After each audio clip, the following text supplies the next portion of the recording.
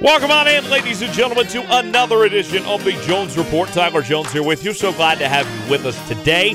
Coming up here in just a few minutes, going to be joined by Alex Gold of SBNation Radio as we'll get his thoughts on the Kansas City Chiefs, as well as some KU basketball and football.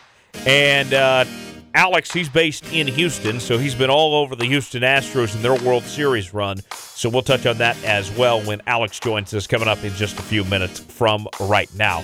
Joining me, as always, is Thomas Bridges. And Tom, I got to tell you, I feel like this week has been a month between Patrick Mahomes suffering his injury, KU bringing back their rivalry with Mizzou, and then Big 12 Media Days and all this other stuff that's gone on here.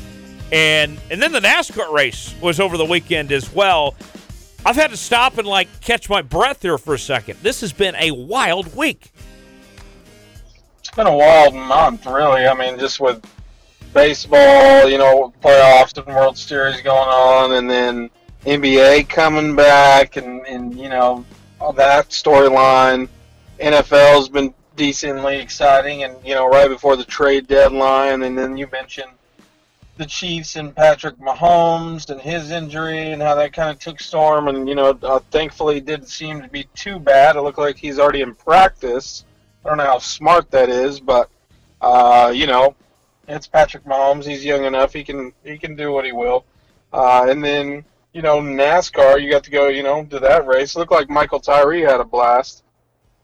Yeah, he had a great time. I had a great time too. And caught up with some fantastic people. Denny Hamlin, Tom, he won his 5th race of the season. I've been to 4 NASCAR races this year, and Denny Hamlin won 3 of them. So I asked Denny, I said, would you like me to go to Homestead? And he said yes. And so, Tom, I will now be going to Homestead for the championship race in a couple weeks. There you go. You think Denny will remember you if he pulls it off? I think he might, considering that I was there when he won the Daytona 500, and I was there in Victory Lane when I got to interview him at Kansas Speedway this past weekend, and Pocono and such. I think there's a chance that Denny will remember me. That would be really cool. Could you imagine interviewing him after he wins the ship, and he's like, hey, you were here then, and now you're here now, and maybe he'll just take you on his crew. I could see you being pit crew. Could you imagine? I could see you being a spotter, really. I think my job... Just go on Denny Hamlin tour? Here's a whole nother topic we could get into. What NASCAR job would you pick if you could work on a pit crew? I think, Tom, I would like to be the gas man. Yeah. I mean, you have to be pretty, a lot of those people that we see there at the race, a lot of those are ex-NFL people. Yeah. And, you got to be a pretty big guy, pretty strong. I mean, those tires are no BS. And to be quick on the draw, hauling all that, around, it would be cool to work the drill and put on the tires. But honestly, probably be the gas man. You think? I would probably agree with you. You'd be the gas man as well. The one job I wouldn't want, for sure, I would not want to be the jack man. No. Be the worst one. Yeah. I mean, the tire, would be want to kind of be quick on the draw. You'd be like, okay, you'd be fast. It'd be like, jack of all trades for sorts, doing the gas or, doing the wheels. But honestly, the jack would be the worst. That would be... I mean, I wonder what the pay discrepancy is. I wonder if they all get paid the same, or, I wonder if you get a little bit more money being the jack man just because it looks like the least favorable job. Right. Because you work the job that nobody wants, you get paid the most. What's interesting is with the crew chiefs, on the bigger teams, like Chad Knaus, he says that he hasn't even touched a race car in years. That he's like, you guys, you do all this. I'm just going to tell you how to do it. See, I feel like you get into that. You don't just fall into that job. Well, maybe you do. But I feel like taking a job like that, you wouldn't just fall into it. You would want to, you do it because you would want to. and that would be part of the rush. I feel like it'd be an adrenaline rush, and I wonder if they get, if you're so quick on the draw, if, say you're 20% as fast as you were the race before, getting new tires on, I wonder if you get an incentive. I would imagine so. If, say, hey, you get this much for doing this this fast, and if you don't get this, then, you don't get it as fast. You don't get as much. Right. Well, and the races are won and lost on pit road, so there's a trust level that's established there. These drivers, when they move teams, a lot of times, Tom, they'll take their pit crew with them, that they believe in them and seen how well that they are, and so they'll bring them to the new team that they're on because there's an established trust there. Right, yeah. I mean, you have it made up where, you get your all-stars, or, you could switch teams potentially. Maybe you start on, David Reagan's team and you end up on Denny Hamlin's. That's not a knock on Reagan, but, I bet they handpick their people.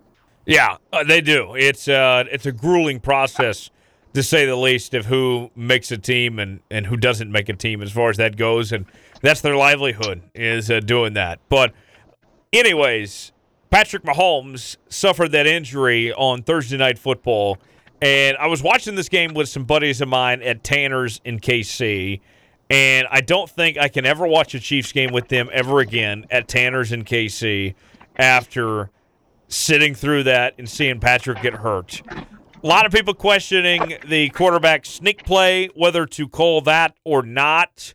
Look, it's a freak injury. Could have happened on any play. I don't have a problem with Andy calling a quarterback sneak, even with Mahomes' ankle and all that happened there. It was a freak injury. It could have happened when he stepped back in the pocket, as far as that goes, with that kneecap goes.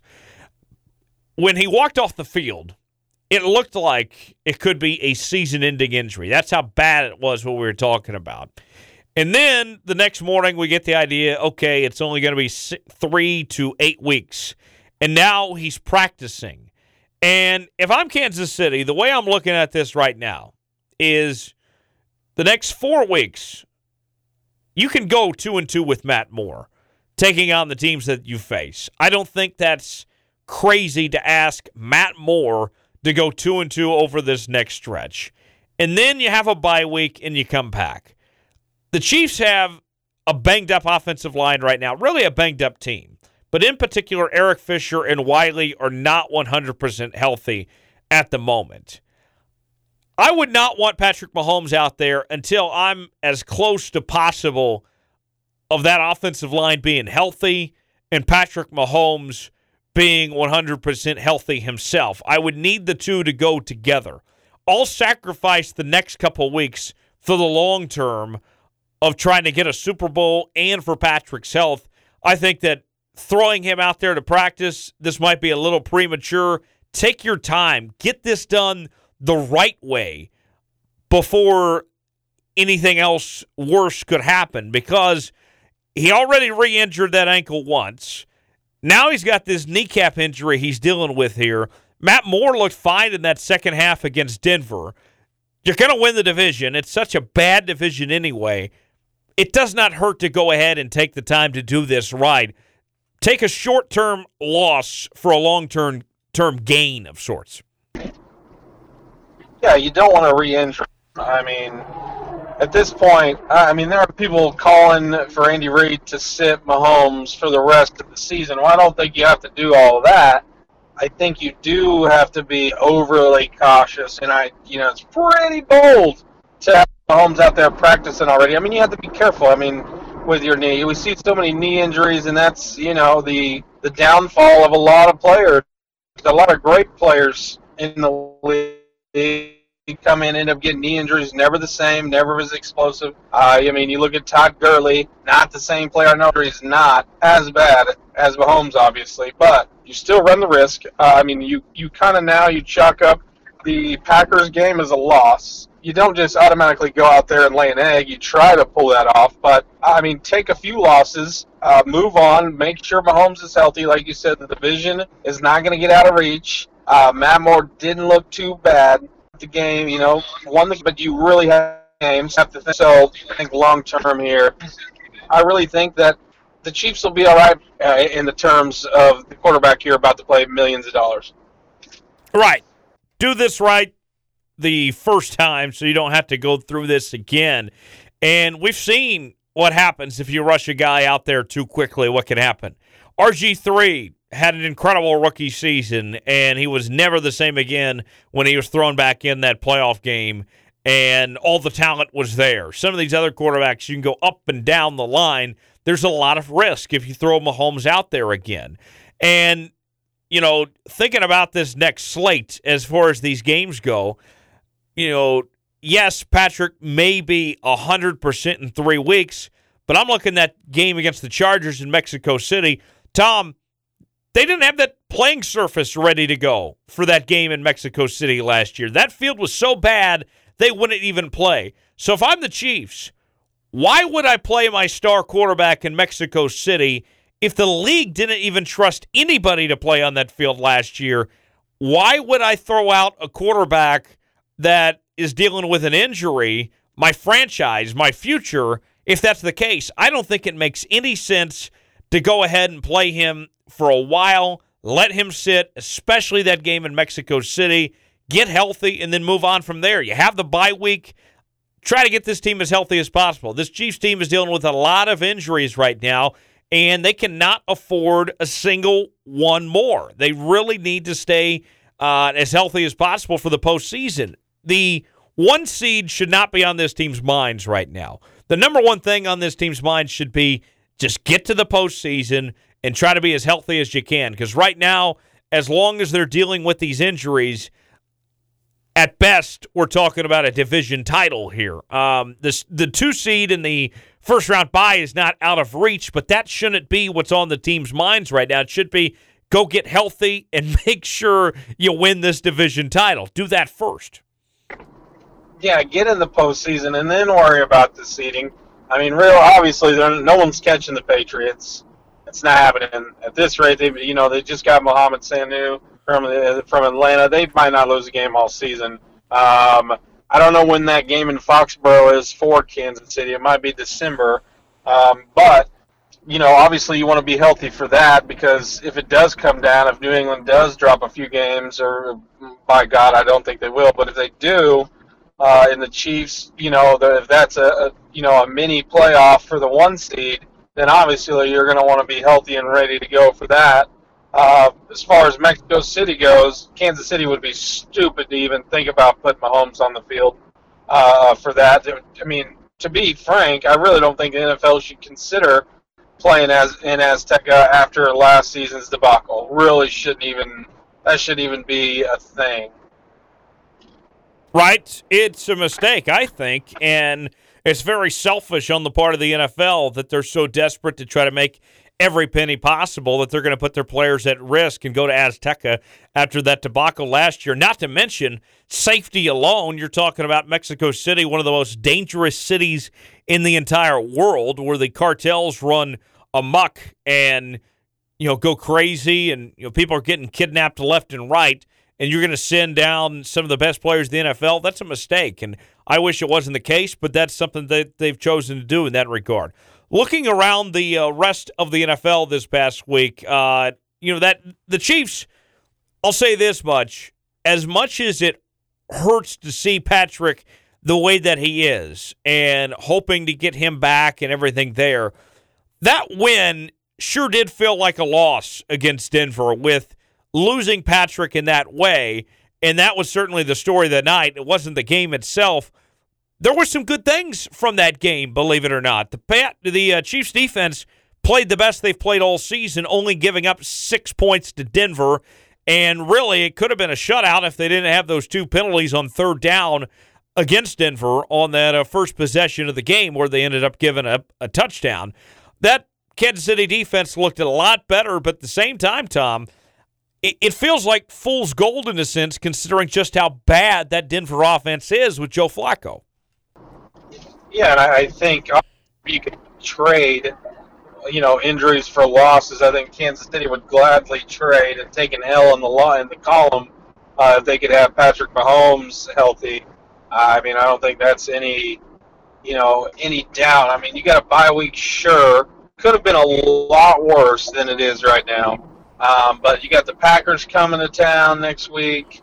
I mean, can Kansas City pull off that Packers game? Sure. I mean, any given Sunday. But, realistically, you think, hey, if we could trade a loss to Denver for a healthy Patrick Mahomes, anybody would do that. So it did feel like fool's gold. That's a perfect way to put it.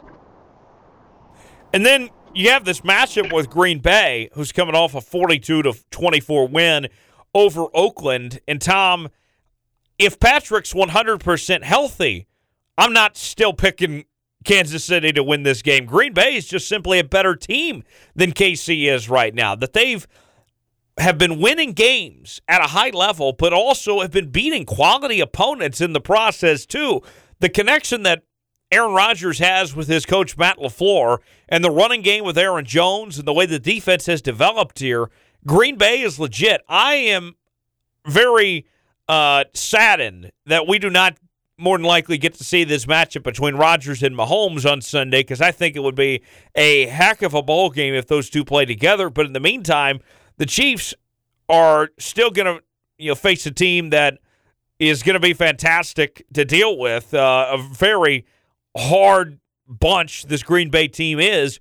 Green Bay, if they get this win, it's still going to be impressive. It's still a quality win even without Patrick Mahomes if they get this done. Green Bay is a force to be reckoned with. If you're not taking Green Bay seriously right now, you probably should have started yesterday. Yeah, really, and they could be undefeated right now. One loss to the Eagles on a game that was super close anyway. I mean, this team is every bit, maybe I'm not going to say that quite yet. I would say every bit as good as New England, but I wouldn't be shocked at the end of the at the end of the season if it was New England and Green Bay. Just the way Aaron Rodgers has played, Green Bay defense, losing Clay Matthews didn't seem to affect him at all. They got better.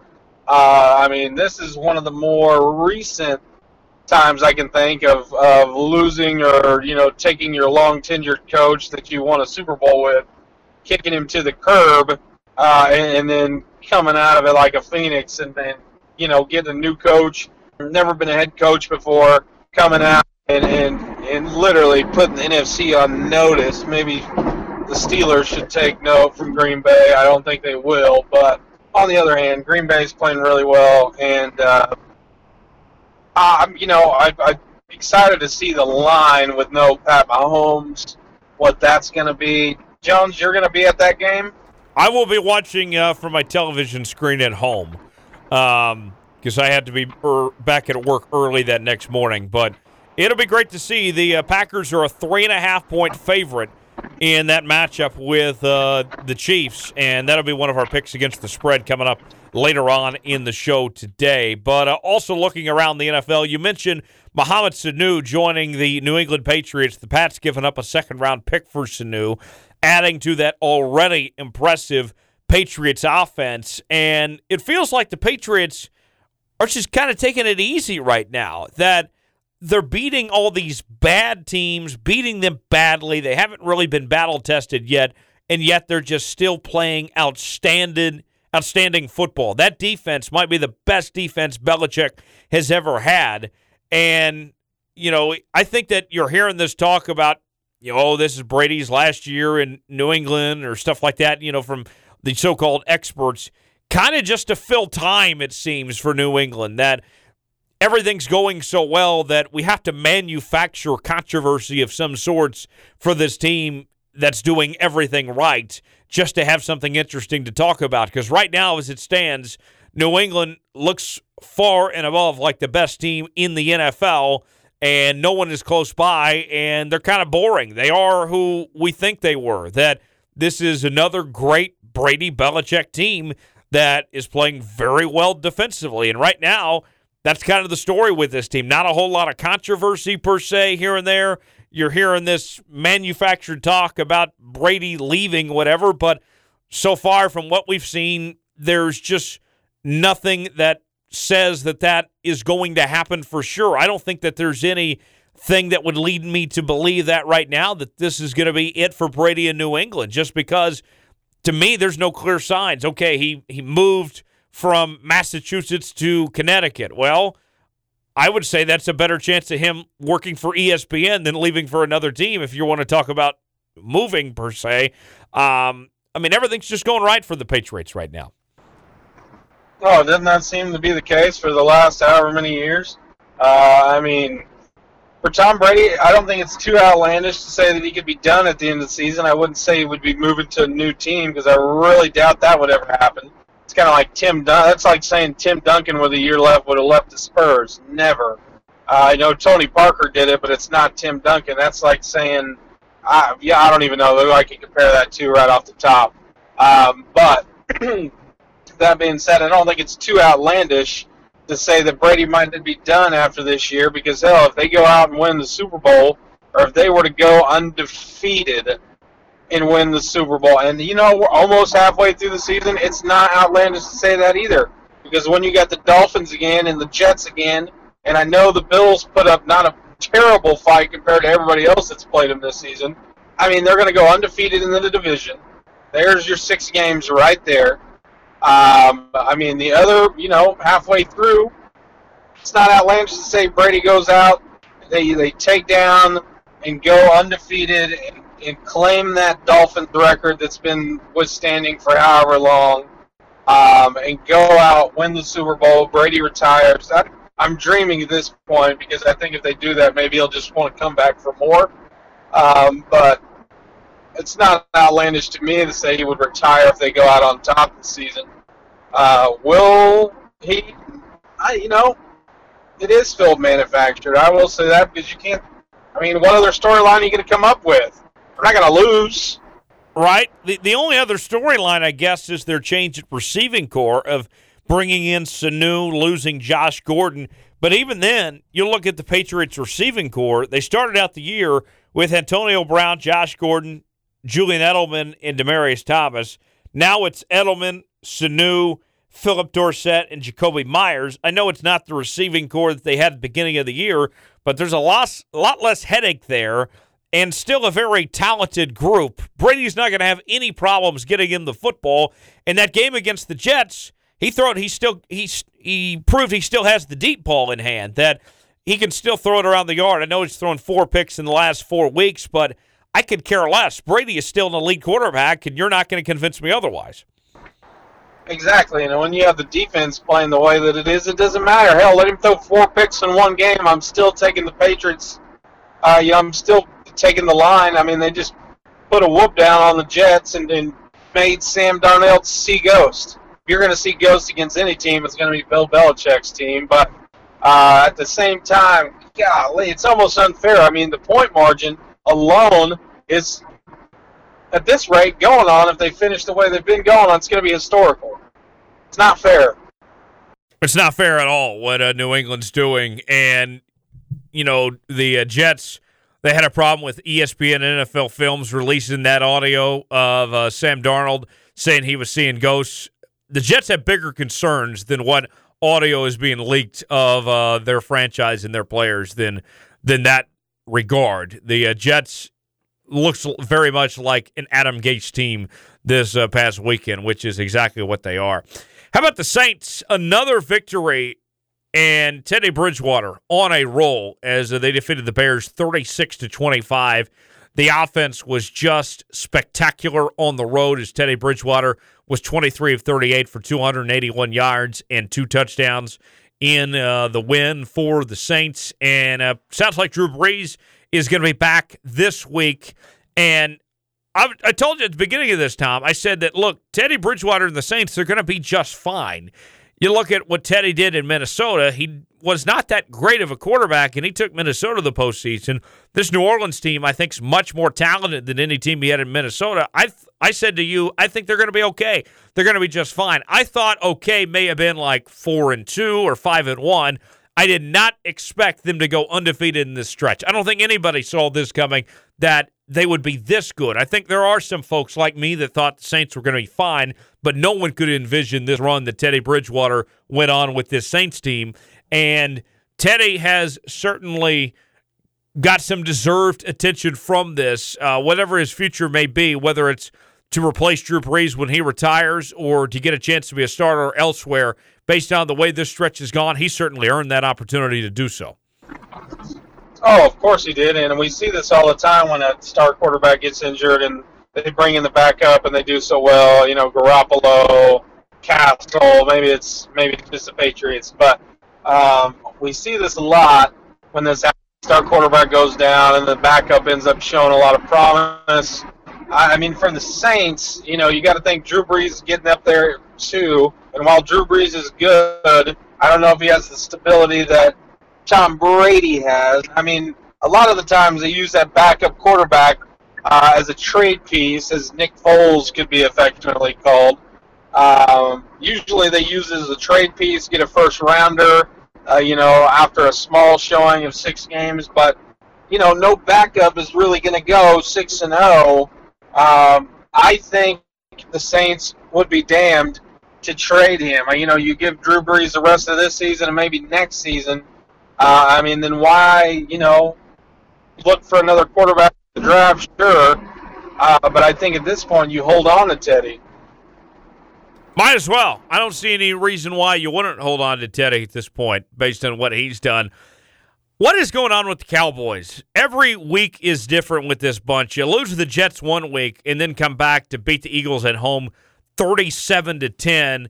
And it seems like every time Jason Garrett is about to finally get fired, he pulls something out of his bag of tricks and keeps his job in a fantastic 27-point win over a very good Philadelphia Eagles team, and Jason Garrett lives to see another day. He's on a 1-year contract so far, and if they make the postseason, Tom, believe it or not, Jerry Jones might not have a choice. He might have to give Jason Garrett another year, believe it or not. Yeah, and at this rate, I mean, with how the Eagles are looking, you know, your R words and the Giants aren't going to make the postseason or give you a run. At this point, Dallas might win the division at 8-8 or 9-7 and still make the postseason, and then take a first-round exit, and then Jason Garrett gets to coach another year. I mean, that is the plight of the Dallas Cowboys, has been for a long time. I mean, I think at this point, if Jason Garrett doesn't make a huge turnaround with his team and make the NFC Championship, I think he should be gone. I think there's a lot of doubt. I would be hard-pressed to find a Dallas Cowboy fan that would agree or would want or would encourage Jason Garrett to stick around for another year. Right. We'll see what happens there.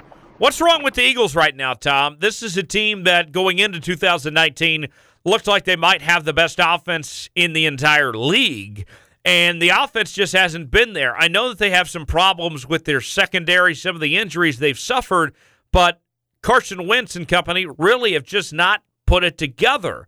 And I know that Nick Foles was their quarterback down the stretch last year and down the stretch the year before that, but Carson Wentz can't be the only problem here. What's going on with this Eagles offense that seems to be struggling a bit? I mean, my guess is as good as yours. I mean, Carson Wentz doesn't look as good as he previously did. It's not looking as promising, honestly. Kind of having a mini, almost like a sophomore slump, the way that Goff did, for several games. I mean, maybe it's the draft class, not really, but the Eagles definitely have some problems to overcome and to try to get past. I mean, you have the weapons. You have everything there. I heard a lot of Eagles fans complaining that the owner wouldn't trade for Jalen Ramsey and he wouldn't trade for, other pieces that were available, wasn't putting out there, wouldn't get the job done to give maybe the defense a little bit of relief. And I'm not sure if they're too scared to make a move to fill some pieces that might need to be filled, but at the same time, there's no reason to, be at the record they're at in the division that they're at. I mean, the only real test you have is the Cowboys. You should beat the Giants. You should beat the Redskins. There's no reason not to. Not to say they won't, but when you're put in a division with one other team that can give you a run, and the other team has a coach like Jason Garrett, you should be getting the job done. So for the Eagles, a lot of questions, as well as the Cowboys. Maybe not as pressing, but they're still there. No doubt, no doubt. Let's go around the league real quickly here, go through some of these real fast. The Vikings defeated the Lions 42-30. Just a couple weeks ago, we talked about how confusing that Vikings team was.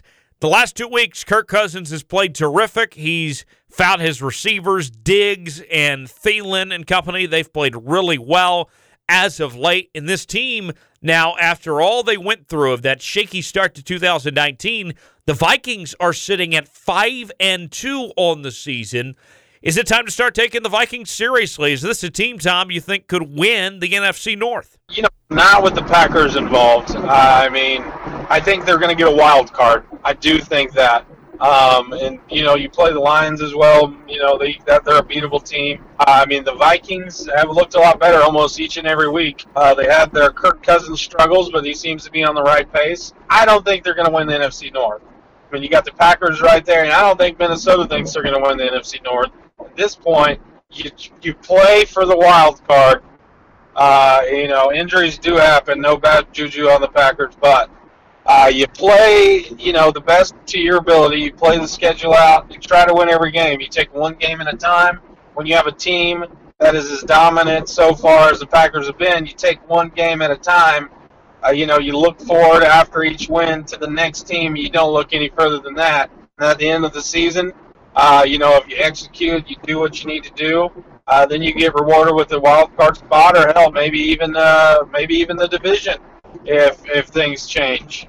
Maybe so for that Vikings team. It certainly has impressed what they've done the last couple of weeks. The Colts, they took down the Texans in the game of AFC South teams to defeat the Kansas City Chiefs. And the Colts, they're running on a mantra of run the damn ball, and that's what's worked for them. That's what is going well for this Indianapolis Colts team, as, it's been impressive. And actually, Jacoby Brissett played very well against Houston with 326 yards and 4 touchdowns in that win. So you have a solid run game for the Indianapolis Colts. Jacoby Brissett is coming along as a passer, and their defense with Justin Houston and company looks really good as well. Are you buying or are you selling the Colts as a contender in the AFC, Tom?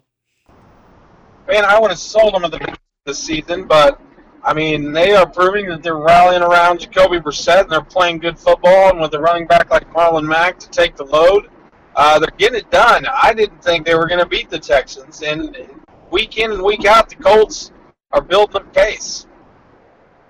Yeah, they certainly are. They certainly are in that regard. The Niners got a win over Washington on the road, 9-0. It was not pretty, but they kept the undefeated record alive and sit at 6-0 on the season now. They do have some impressive wins over the Browns and Rams and Steelers, just to name a few. Tom, easy schedule, some would say. They are undefeated, though.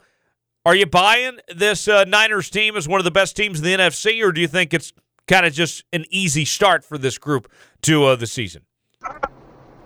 I do think it's a little bit easier, but if you go undefeated, we talked about like we did last week, talking about Baylor.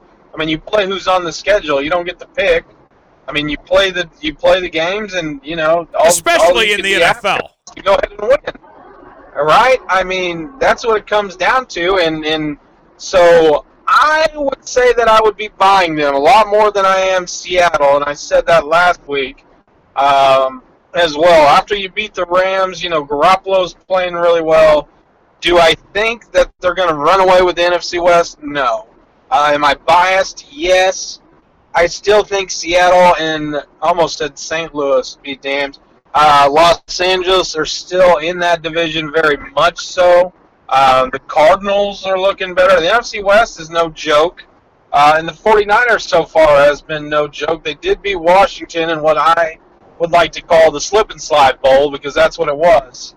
Hard to win in those conditions, hard to put up any points in those conditions, but nine more than your opponent, and you're going to win. So 49ers looking tough. I got to buy them.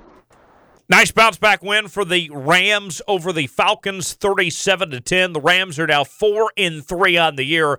The Falcons are 1-6. Two takeaways from this. Nice bounce-back for the Rams to do what they did, but it was against a bad team in Atlanta. How does Dan Quinn still have a job at this point? I don't know, and I'm so glad the Rams did what they did to the Falcons. Had a complete game. Even had a fake punt and tried to do a little fake punt return in a way, kind of misdirection. I was so happy that the Rams looked like the Rams, even though if it was against one of NFL's worst teams. And I wouldn't have said that at the beginning of the year. You got to watch that game. It didn't look like Julio Jones was so happy. And for Quinn, I really don't know. I mean, maybe they're holding on to that Super Bowl appearance still. I mean, at this point, you got to let him go. You got to figure something else out. Matt Ryan got hurt in that win, so I think they have Matt Schwab as a backup, and he's been around for a while. It's not going to get any better for the Atlanta Falcons, sadly. Devontae Freeman to fight Aaron Donald, what I would like to call a death wish.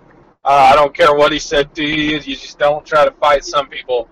But not looking good in Atlanta. No, not at all. I would say things are not going very well for that bunch. Last thing in regards to the NFL, you had a rookie quarterback battle between Kyler Murray and Daniel Jones last week, and Kyler Murray came out on top. He played okay, not great. He did not have a touchdown in the win against New York, but a win on the road nonetheless. Kyler Murray getting it done. Daniel Jones didn't play bad by any stretch, just not good enough to win. Both these rookie quarterbacks looking good so far through this point in the season, and you got to give the edge to Kyler Murray based on what he's done with some big-time wins that they weren't supposed to, including beating that New York Giants team. But also, when I look at this as well with this bunch, as good as they've played, both these quarterbacks had, definitely the two best rookie quarterbacks, neither one would be Rookie of the Year right now. That title would belong to Josh Jacobs on the offensive side and Devin Bush on the defensive side. Those guys have played well, but not to the level of those other two rookies. No, of course not. Speaking of Josh Jacobs, it's nice to see an Oklahoma native, get some love. He's been playing out of his mind. Looked like a good pickup for the Raiders, and they pick up where they left off after the Marshawn Lynch days. And as far as playing the Packers and getting destroyed, really, I thought if you got to watch that game, the game turned when Derek Carr tried to extend over the goal line for a touchdown and ended up losing the ball and giving the Packers a touchback. And then from there, it just went all to shit. But Raiders, they got obviously the pieces and the picks to go along with it, so they'll be all right. But Kyler Murray, I like what I see so far. He's been put on a Cardinals team that, not doing him any favors per se. When Seattle gets Quandre Diggs and Jadeveon Clowney, the Rams get Jalen Ramsey and Aaron Donald, and you have a 49ers team is looking solid on defense. It's hard to win. His life's going to be tough for a while.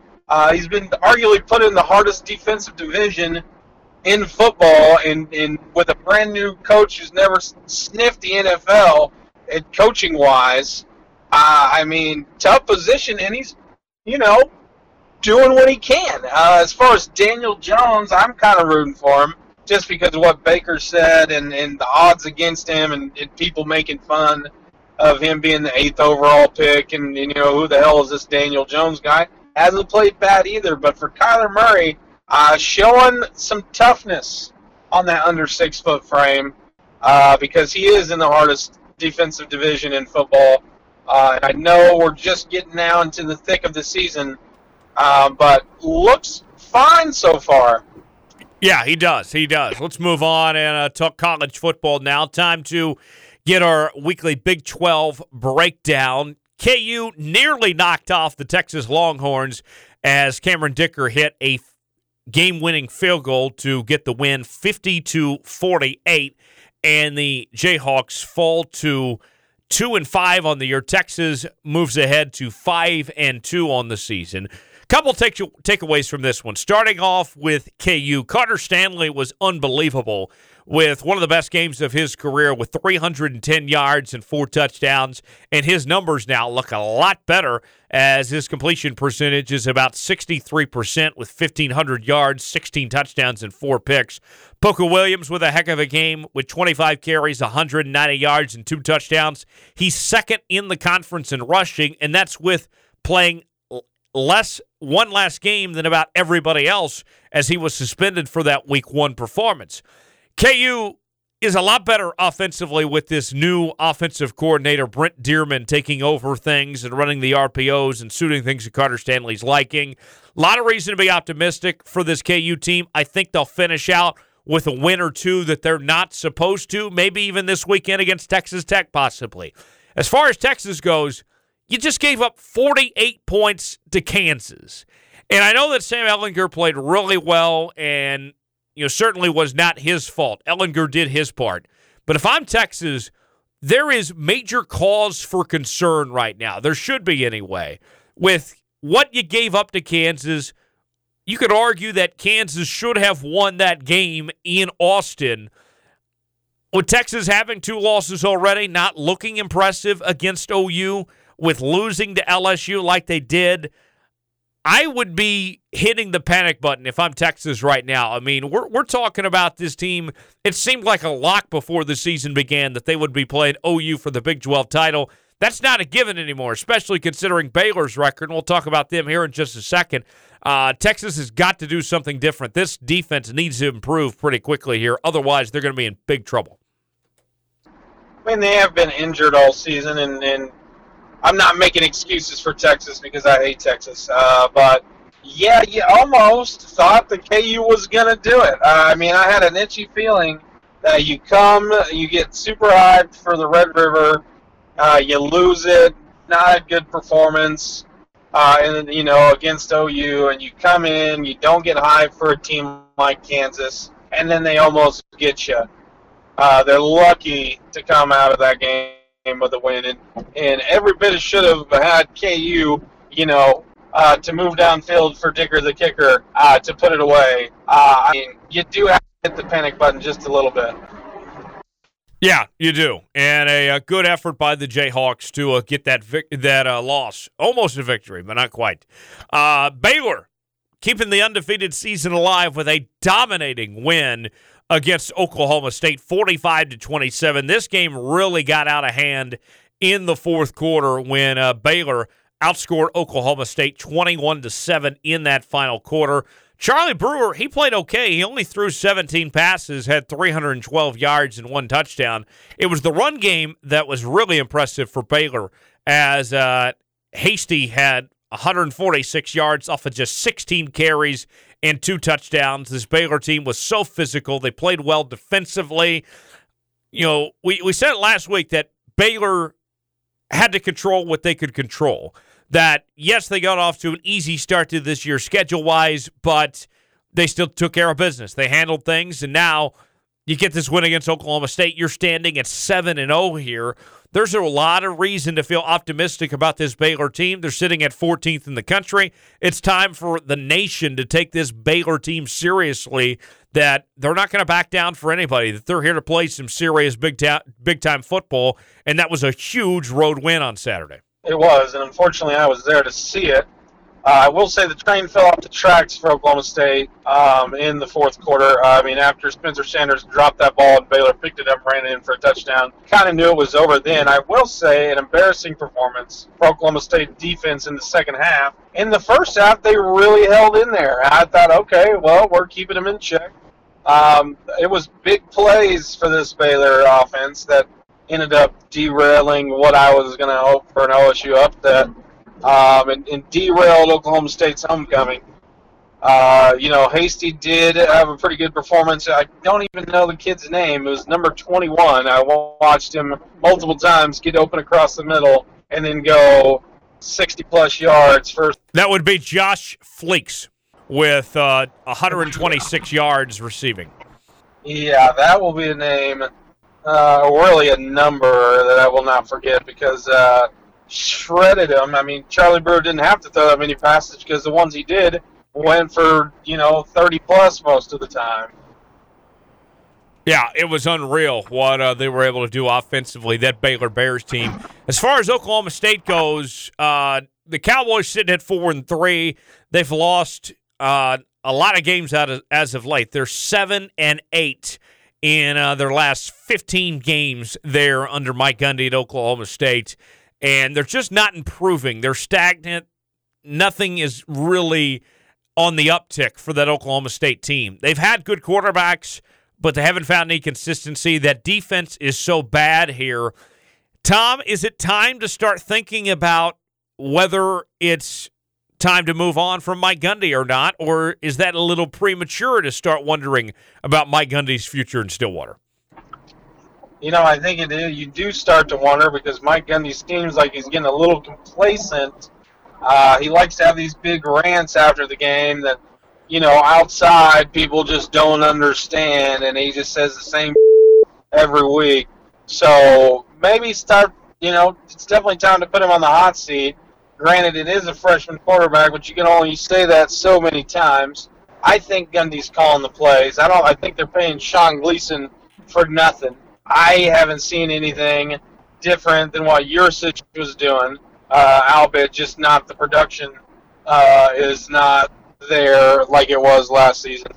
I still think that, they're making a bowl. I think they beat Kansas, and I think they beat West Virginia in every other game that they're going to play. I think they lose to Iowa State, and they lose to OU. And I think that TCU is kind of a game. Well, and there's just simply no excuse for this Oklahoma State team. You mentioned that, they're playing a freshman quarterback, whatever. Yeah, because Mike Gundy chose to play a freshman quarterback. He's got a senior on his bench in Drew Brown that appeared to be ready to go as well. And so that's a choice that Mike Gundy made. A true freshman quarterback won the national championship last year with Clemson last year and Trevor Lawrence. Playing a true freshman quarterback is just not an excuse. And this Oklahoma State team, I think, is in big trouble going forward, and they have to do something differently. Otherwise, this could really get away from them. K-State with a win over TCU 24-17. And K-State did play two quarterbacks. They played Max Dugan and Alex Delton. Neither one of them played that great. Skylar Thompson played good enough. And this wasn't going to be a flashy game. We knew that going in ahead of time, Tom. And K-State did just enough. They took care of business at home. They're standing at 4-2 on the season. And K-State's defense has played really well so far to this point, but that offense is not going to get that music going any louder than it already is. This is going to be, a Mozart melody of some sorts all season long for that K-State offense because they're just not an explosive bunch. No, and that's just typical of K-State. They, I wouldn't say rely on the defense by any means, but they're not a hurry up. They're not a get you on your toes. They just don't do that. They're very methodical when they are good, and when they're bad, they're just bad. So, we talked about it before the show. I don't know when the last time KU won the Sunflower Showdown, but I would say this year is probably their best bet to do it in a long time. Yeah, they almost did it last year, losing by 3 in Manhattan last year, so they certainly have a chance to do it. Tom, I warned you about Brocktober. You did not listen to me, per usual. And through the month of Brocktober, Iowa State is 3-0, and they're about to go 4-0 again in the month of Brocktober. Brock Purdy has been tremendous as he threw for 378 yards and 3 touchdowns in the win against Texas Tech last week. 34-24. They're ranked 23rd in the country. They have hit their stride now. And once you take on Oklahoma State, then you finish with OU, Texas, KU, and K-State. This Iowa State team could finish on a high note. Maybe they steal one from OU or Texas and then take care of business against KU and K-State. You're looking at this Iowa State team having a chance. Maybe it takes a bowl game to do it, but being a 10-win football team, and their chances of playing in the Big 12 title game are not out of the picture yet either. A good run this last few weeks for this Iowa State team, and they hit their stride, and now you can admit that I was right about Iowa State in the month of October.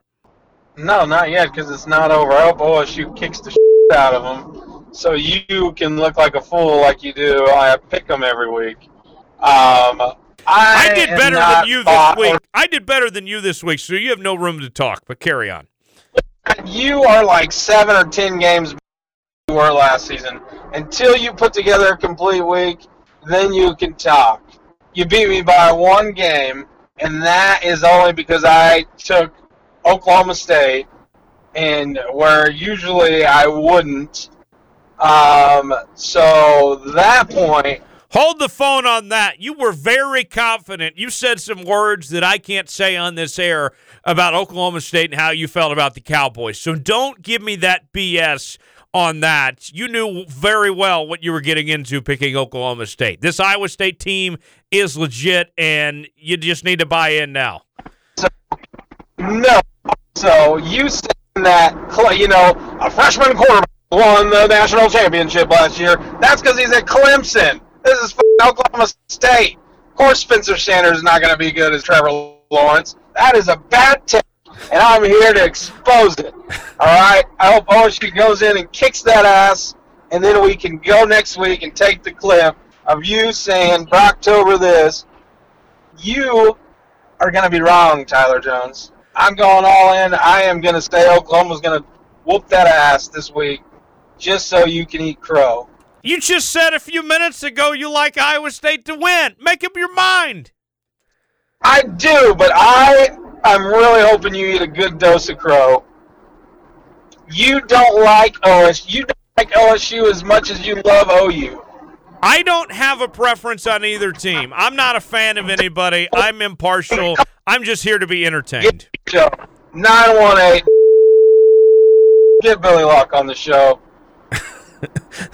Did we just give? You didn't just give Billy's number out on the air, did you? I did. I hope they call him too, because it would be funny if Billy got prank called. But slowly roll with Iowa State. For what it's worth, I hope KU dismantles Iowa State when they play. Just because you have such a hard-on for Brock Purdy, it's ridiculous. Because he's a great quarterback. What's wrong with liking Brock Purdy? He's good. Don't get me wrong. He has impressed. But this whole Brocktober nonsense, I'm over it. He's 7-0 in the month of October. It's a real thing. Okay, what's Jalen Hurts? It's not Jalen Tober. It's Jalen Year, okay? You're not high on Charlie Brewer. Where's Brewer? Where's Oktoberfest for Charlie Brewer? We can have one for him, too. Like, he's got Brew in his name. Playing by the rules. Charlie Brewer. Baylor Bears. Okay, so you want Charlie Brewer to have a little bit of love. I get it. All right, that's fine. You got to give him some love. If you're giving Purdy some love, you got to give Brewer some love. Hey, I gave Baylor more attention than anybody else would. I jumped on that bandwagon very quickly. I like this Baylor team, and so I did give credit where credit's due for the record as far as that goes. Real quick, OU got a win against West Virginia last week. It was OU. They did what they do. 52-14. Nice win. The offense was unbelievable. No surprise there. The defense, though, played very well, and another week where this OU defense has progressed, where they're showing signs of growth. And, if you're an OU fan, you have to like what you're seeing from this defense, that there is clear improvement from a season ago with that group based on how they've played so far halfway through the season now. They're lucky they didn't play Iowa State last week, or Brocktober might have got them. That's probably true. Brock... No, it's not. Let's be real. Obviously, OU's not going to lose the game. Iowa State might upset OU. You never know. They've done it before. I don't think it's going to be this year. OU's just playing too good right now. really, Jalen Hurts is having one of those seasons where it doesn't even matter how good the defense. Even if the defense wasn't as good last week, it wouldn't have mattered. There's very few games this year that would have really mattered because the offense is clicking on all cylinders. It's what the Sooners do. It's not a surprise anymore to me that they are this good. Jalen Hurts is probably gonna, this is gonna be a high. I would right now, Jones. Would you be shocked if Jalen Hurts wins the Heisman? No, he's one of the favorites right now. Right. I mean, but above all else, would you be shocked at the end of the year if he just runs away with it? No, I would not be shocked one bit. I think it's going to happen. It just might. We'll see what Tua does. I know that he's injured. He's going to be out this week, so that certainly helps Jalen in that regard.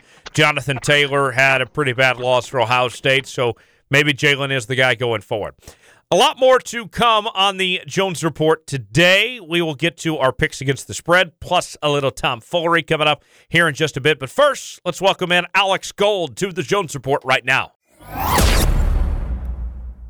Joining us now on the Jones Report this week from SBNation Radio. You can hear him every single night, and he is based down in Houston where the Astros are in the middle of the World Series right now. It is Alex Gold who joins us back on the Jones Report once again. Alex, appreciate the time. What's happening, man? Not a whole lot, just the Astros World Series going on, Rocket Series about to start here. You definitely kind of got to get the sense of the energy around town with all the overlapping in sports. It's a good time to be doing sports talk radio. You know that. Oh, absolutely. That's great to see. Set the scene for us. How are things down there with the excitement of the Stros right now in this run that they're on? This great season. They've been playing great baseball just from the jump this year. This is kind of where they expected to be. It is. I mean, not to be arrogant about it from an Astros fan perspective, which they're certainly. I don't think the fan base is necessarily having that direct mindset of, oh, hey, we're going to go ahead and roll through. But I think the expectation was that you're at least going to the World Series, and it's one of those years where, given the fact that it's 3 straight 100-plus win seasons, you went out at the trade deadline and you added Zach Greinke, and I know he hasn't been all that impressive here in the postseason, but you look at their starting 3 there in the rotation. Other than the team they're facing now in the Nationals, nobody had that kind of rotation, and so the expectation was World Series and to some extent win the World Series. It's pretty crazy to be around another World Series run here. We were talking, in the past about the Royals run, and it's not the same vibe for me personally, obviously, just because I don't have the connection. And 2 years ago, this Astros team won the World Series. So, I mean, there's plenty of excitement in the city, but I don't know. I'm sure if I was here in 2017 when they were trying to win their first one there, I'm sure it would have had more of that feeling of back in KC in 2015. I don't know about you, Alex, but I look at that Astros team, and I envy it in the sense that you look back to 2015, the Royals beat the core of that Astros team when they were very young with what the Royals had back then. And you see, for years on the come-up, the Royals and the Astros were compared with one another. And I look at that group, I'm like, man, what could have been? It would have been so cool if those teams would have been competing toe-to-toe with each other right now, if the Royals would have found a way to make that all work.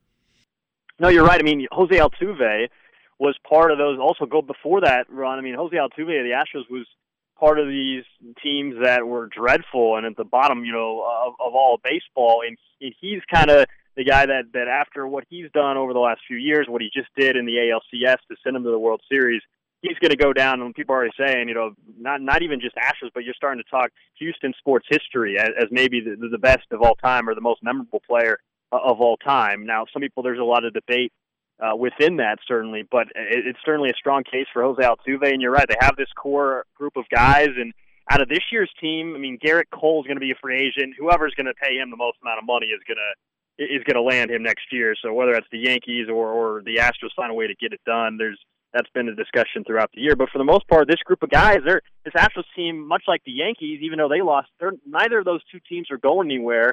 And you would suspect that the Astros and Yankees, very well, we might be looking at another ALCS a year from now. Yeah, and when the Astros won the World Series the last time, it was the Yankees in that one as well. So, yep. Very familiar territory. We could be seeing some parity as far as that is concerned between that group of those guys staying up there for a while. We'll see how that goes. But Alex, the big news around here, and I know that you as a Chiefs fan are following so closely, is this injury with Patrick Mahomes, and he obviously missed the second half of that game against Denver with that kneecap injury, and it looked like the initial indications were really bad for Mahomes. We were talking about season ending and such. Then that turned into 3 weeks, and now as we're taping this on Wednesday, Mahomes is practicing again. So this has been it feels like a whirlwind of what's transpired in this last week or so of how quickly things have changed for the Chiefs. I hope they don't rush Patrick back, but all of this is a good sign to see where this has gone, comparatively speaking, where what it could have been. 100%. I mean, it's an incredible thing to see that he was even able to walk around at practice. Heck, it was incredible just the fact that he walked off the field last Thursday night there after dislocating his kneecap. Everybody saw the video immediately. Everybody's seen the video probably 10 different times by now, and you're absolutely right that you cannot rush this thing, and I don't think there's any reason to believe that the Chiefs would make a poor decision there, that Patrick Mahomes, as big of a competitor he is, yes, he wants to get back, but he realizes where he's at in his career, still very, very early in his hopefully 10-plus year career still to come, someone that knows he's going to get that massive payday potentially this offseason of whether it is $200-plus million. I mean, there's way too much at stake for both him and the Chiefs, but you're right. I mean, everything has gone as good as you could possibly imagine considering that injury. I've never felt happier to hear that, coming from a Chiefs fan perspective, and I'm sure other Chiefs fans can relate, happier to hear that your quarterback's going to be out maybe a month. You know what I mean? Considering what the alternative could have been. But even though they haven't officially ruled him out, and all this to me, I think he's out at minimum the next 2 games. That's at minimum, and probably I think we're looking more towards that Titans or Chargers game. Right, and the way I would look at it, you have those offensive linemen that are hurt, Eric Fisher, Wiley, and company. There's no need to rush this back if he doesn't have a healthy offensive line. Right. And people are talking about that, hey, it takes 3 weeks for this to recover and such. I don't want Patrick Mahomes anywhere near Mexico City and the turf problems that they've had there and everything. You got a bye week after that. There's really no need. Matt Moore, I believe, can get you to 2-2 in that 4-game stretch. And to me, that would be just fine. Everything would be all right. Get Patrick all the time he needs, get that offensive line all the time that they need, and then go from there. Oh, if you go 2-2, you go 500 during the stretch, the Packers, Vikings, Titans, and Chargers, as you mentioned, in Mexico City, you'll take that in a heartbeat. You get to 7-4 on the season, and you look ahead to your schedule. You still have quite a few home games remaining as well. I understand they've lost two at home, but still in the back half of the season, and you get, let's say, Eric Fisher back, alluding to the O-line injuries, and Wiley, and let's see what happens with Chris Jones as well a little bit later on in the season. All of a sudden, I mean, the way the AFC has played out this year, other than the Patriots, who seem to be miles ahead of everybody else, look at what happened to the Texans this past week against the Colts. The Ravens had a massive win against Seattle, but nobody is going to run away with the 2 seed. The 2 seed is still going to be there for the Chiefs to potentially have, and certainly the AFC West. I'm really not concerned whatsoever about the AFC West. To me, Kansas City is going to win this division because I think, not that they will, but they could go 9-7, and I think they win the division this year. 100%. I've been saying that as well. This is not going to be a hard division to capture, and as crazy as it is with this Kansas City Chiefs team, Alex, everybody's acting like the world is collapsing and falling down and everything. If the playoffs started today, they would actually be the 2 seed as it is right now. I mean, the Chiefs are going through a tough time, but realistically, this is still one of the best teams in the NFL. Everything is going to work itself out just fine, and I don't think their record, if they get everybody healthy by the time the playoffs start, their record is not going to indicate the talent that they have, that they'll be a much better team than that record will indicate. And whether they have home field or not, the main thing, the priority number one, is just to have a healthy team and go from there. Yeah, have to have everybody back, first and foremost, Mahomes, and then I think the next most important is Eric Fisher to me, and then you go from there. Chris Jones probably would be that third guy on the list, and then Sammy Watkins if you're trying to lay out. And who knows? Unfortunately, we realize there's probably going to be another injury or two right here in the next couple of weeks. That's the way the National Football League works. Clearly, the Chiefs are not the only team that have had some big-time injuries. The big question for me is, in this next week or so, as we get close to that trade deadline, we're just a little under a week away from that, are they willing to make a move? And all year long, and even going back to training camp, the question was, all right, are they going to make a move at the deadline for a defensive player? And you wonder with these injuries, the Mahomes being out for, let's see, 3-4 weeks, we'll find out ultimately how long it's going to be. Does that change their mindset, or do you still go for it? And we've seen trades across the National Football League this week, a couple wide receivers on the move to New England and San Francisco. We've seen, Jalen Ramsey, of course, goes from Jacksonville to the Rams. There's not a whole lot of guys out there, I feel like, that are going to be available to address the two biggest needs, which is, a defensive lineman or someone in that secondary. Darius Slay in Detroit, have they been competitive enough to not trade off some guys? And obviously Patrick Peterson, the biggest name over in Arizona, where at least if you believe their GM, Steve Keim, they're not willing to move on from him. So I just don't know who you're going to be able to go out and get to help that defense, which despite how good they looked against the Broncos, I think you and I both realize the Broncos were horrendous. Joe Flacco's is horrendous as well. And it's a great step in the right direction, a nice confidence boost, but this defense still has plenty of issues. We're talking to Alex Gold right now here on the Jones Report this week. Alex, that quarterback position, Matt Moore is the guy until Patrick Mahomes is back healthy. What's your confidence level in Matt Moore to get the job done until Patrick comes back? Yeah, I don't know if my confidence level in him is all that high, except we know that he was able to take a Miami Dolphins team right to the postseason a couple of years back.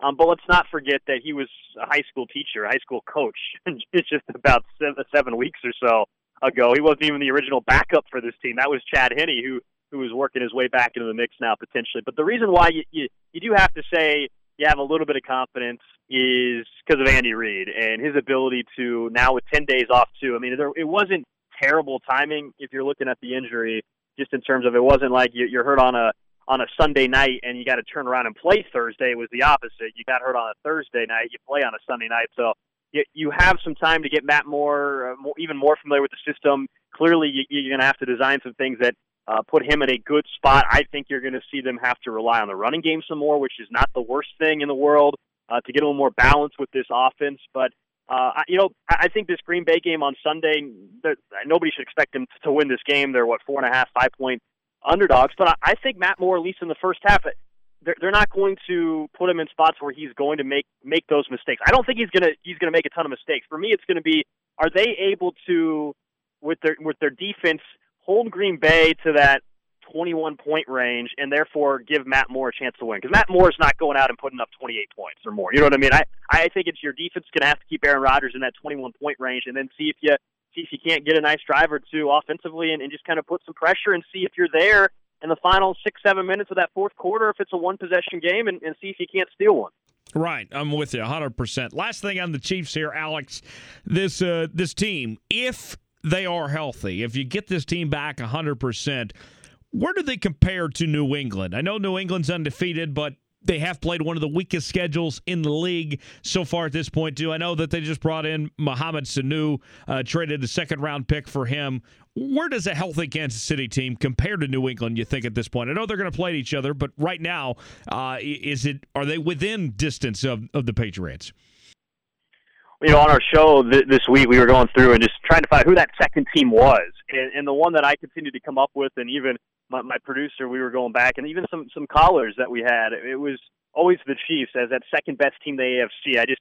I still think we've seen Kansas City go down to the wire last year in the AFC title game with New England. We saw it go down to the wire last year with New England in the regular season. We know Kansas City is capable of being there, giving themselves a shot. I don't know if these other teams, Texans, Colts, Ravens, and the Ravens and Patriots, by the way, do play each other here in a few weeks. We haven't seen them be able to match it. I agree with you on the schedule for the Patriots. I've heard that a lot. I've gone back and forth with people. They have lucked out tremendously with the way the schedule has fallen. It definitely gets tougher starting here in a week or two on the back half. They've got games against Houston and Kansas City, the Cowboys, and the Eagles, if the Eagles ever get their stuff together as well. The thing with this defense, though, whether you want to say it's historical, and through 7 weeks it is, the Patriots defense, whether you want to say it's just schedule-related, it still is the best defense that Bill Belichick has had. All right, that has to scare the hell out of you if you're Kansas City. However, this offense that the Patriots bring out there, is not nearly as dynamic as what we have seen over the years in New England.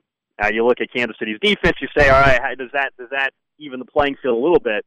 But the Josh Gordon injury that we learned today, Josh Gordon's on IR. He is done for the year. So that more reason why they brought in Mohamed Sanu. They don't have a whole lot of weapons offensively. Now, you never count out Tom Brady, but no, Kansas City is absolutely still going to be, if they're healthy and they play and they get back to where we thought they were pre-Mahomes, Eric Fisher injury, then of course they're going to have a shot. But this game's going to be in Foxborough. I think we know how this is all trending right now, and it's going to be a hell of a dogfight.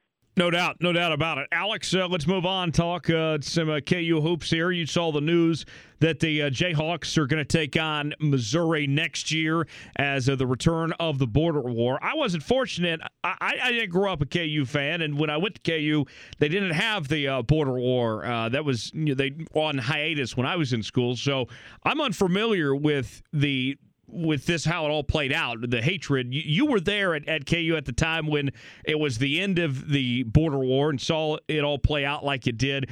What do you think of? What comes to mind when you think of the border war in the history of this great rivalry, Alex? I've had a couple days to think about it because I was so pumped and honestly stunned to see the announcement the other day that the border war, at least for basketball, is back. And the few things right away that I thought of, I was fortunate enough to be, and you're right, I was a student at the time, to go to the final two KU-MU basketball games, both in Columbia and then at Allen Fieldhouse. And we know how great both of those finishes were. Missouri was able, to take the one in Columbia, and then Kansas with that block from Thomas Robinson to send it into overtime. And those are moments that you'll never forget. And then you just go back in the historical context and the hatred between the two sides. It's great for the city of the Kansas City as well, where you're going to have the first game there at Sprint Center, and you bring some passion. You don't have football with these two schools anymore, but you have this connection. The hate's still there. Everybody trying to downplay it over the last couple of years that, we don't need you. And I'll be honest, when it first happened, when Missouri left the SEC, I was happy Kansas canceled the schedule. I think a lot of Kansas fans had the support. The university and the athletic department had the support of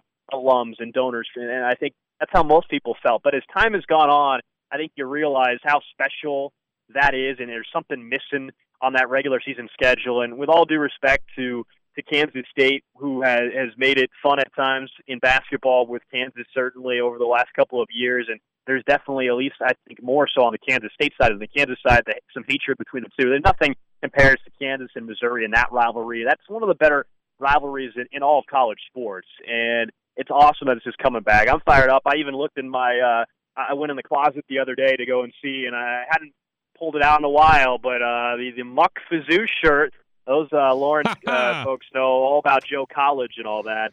So, no, it brings back some good memories, and I'm excited to see. And it's great that after the first year they're going to go to the college side. So I'm happy this isn't just, we're renewing it and every year it's at Sprint Center. No, there's nothing like the atmosphere you're going to get at the Fieldhouse or in Columbia. Right. I'm with you there. And it's great to see this happen. It's never going to be the same level that it was before because you don't get two games in one season, that you only have one game going on. It's not for a conference title by any means either. It's a non-conference game. You're never going to get to that level, but it's still great to see this work out in some way, shape, or form, that the powers that be let this happen, because I know there's some angry KU fans out there, but the majority of folks, the vast majority, wanted to see this, and this is a game that's for the fans, that's driven by the fans, and if the people want it, I don't see any problem with making this happen to please the fan base that wants to see this. Right. Well, what's the downside? I just don't get that from those that have been upset, and it's not the majority. As you said, the majority are happy with this decision, certainly on the Missouri side, and I think a majority on the KU side as well. I just don't. What's the downside here? You got to bring back some of that fun rivalry, and you got to go compete against the team that you hate. And if you hate them so much and all that, and you think, they don't benefit us, if that's still your mindset, then you're going to beat the hell out of them anyway, right? I mean, I don't see the, I don't see the negative there, and I don't think though this rivalry comes back. And I want to get your thought if you agree. You're in Lawrence. With all this stuff going on with KU right now and the notice of allegations and pending sanctions that are ultimately going to come, I don't think this happens without that. And I'm a firm believer that I have my doubts that Bill Self will be around for this series to begin with. Right, and I was talking to Dennis Dodd of CBS this past week, and he thinks that next year, for sure, KU is going to be on a postseason ban. And so if that's the case, you got to give your fans something to cheer for, something to enjoy. Otherwise, what are you playing for? Because you're obviously not playing for a tournament berth to freshen up that resume. And let's say that, for whatever reason, KU gets by and, they still get to play in the NCAA tournament, no postseason ban of some sorts. You're still looking at, a Power 5 team that is within your region, is on your schedule every single year, and they're a rival. To me, I don't see how you can lose in this situation. Even if you do, let's say, lose these games per se, Mizzou is never going to be a bad loss. Kim Anderson is not walking through that door anytime soon. That's right. Yeah. No, I think the thought behind this whole series, and this to me for the first time maybe in a while, was one of those where I don't know if Bill Self had all that much say in. In the past with some other athletic directors and just given the standing of Bill Self and what he's accomplished throughout his career, he had a ton of pull. If he didn't want to play Missouri, they weren't going to play Missouri. And I think that day, those days have come and gone for a variety of reasons, and certainly most notably now with notice of allegations that are out there. You have the relationship with Bill Self and Jeff Long, and who knows how strong of a relationship that is. And I think that's why this all came together. Whether or not Bill Self's here for the series or not, I don't think he had much of a choice, because this is something that just as recently as, 2 years ago, he was very against, it sounded like, and now all of a sudden it's happening. Right, and, you can say what you want from Bill Self, whether it was, I missed this series, or the showdown for relief, really made me enjoy this again, whatever. Yeah.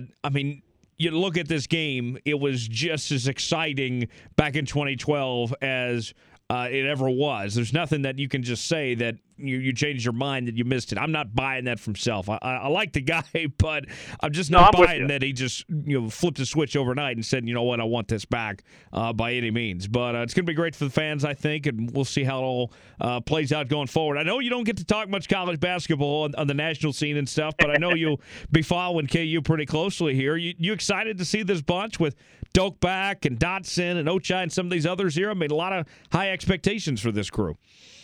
No, I'm definitely excited to see. It's weird, just as far as college basketball, I'm so not ready for it yet. I'll get there when we get into even the game against Duke early on in the season there. And from where I'm at now, it is a little tricky because I don't probably talk a whole lot, as you said, a lot of college basketball until I get into March here, just in terms of my show. But of course, I'm still watching KU all the time, and I want to see what this group of guys can do. And with the sanctions coming too, I think this has a chance to be a very special year, and I would say to KU fans, sit back, enjoy this one, because we don't know what the future holds for the program and how many years of it could be in terms of postseason bans or whatever other sanctions come, and who knows what the coaching situation is going to be. So sit back, enjoy this team. They're preseason number 3 in the country. Once again, favorites to win the Big 12. I do think they have a special group, and I did see, though, Devon Dotson's got a boot on his left leg, so hopefully that's not a right leg. Hopefully that's not serious. Yeah, Bill said it's only about 3 or 4 days, and that the natural instinct anytime that there's a foot concern of some sorts is to put a boot on it. So we'll see if that really lasts or if he's just kind of playing things up a bit. We'll see as far as that goes. But definitely does raise some eyebrows as far as Devon goes with that injury to his foot there. And you bring up a good point that I was thinking about there, Alex, is that enjoying this moment. We saw how late night went down with the Snoop Dogg thing and the stripper poles and all that. If I'm KU in this case, knowing that things are coming and the way that the NCAA has handled this deal, I would personally just embrace being the heel that, hey, this is going to be the last merry-go-round of some sorts just to screw you to the NCAA and go out there and ball and see what you can do. It doesn't seem like KU is quite taking on that approach, but to me, that's how I would approach this, is just make the most of what you have with this 1 year. I think that's all you can do. I think that's how you have to approach it. And if you're Bill Self, I think he even said something similar, not at the Big 12 media days that were this week, but a week or so ago at the KU, their own media days there in Lawrence. Kind of just that, that he's more excited for this year than he has been, and I know you say all that cliche, but I actually believe it this time around. Just given all the turmoil here in the off season and everything, I think he's more motivated than ever to go out there and find a way to win win a title. And I think that obviously bodes well if you're a Kansas fan. Yeah, no doubt, no doubt. A couple more things with you, Alex. What do you make of what Les is doing with this football program here? A very close one on last Saturday against Texas.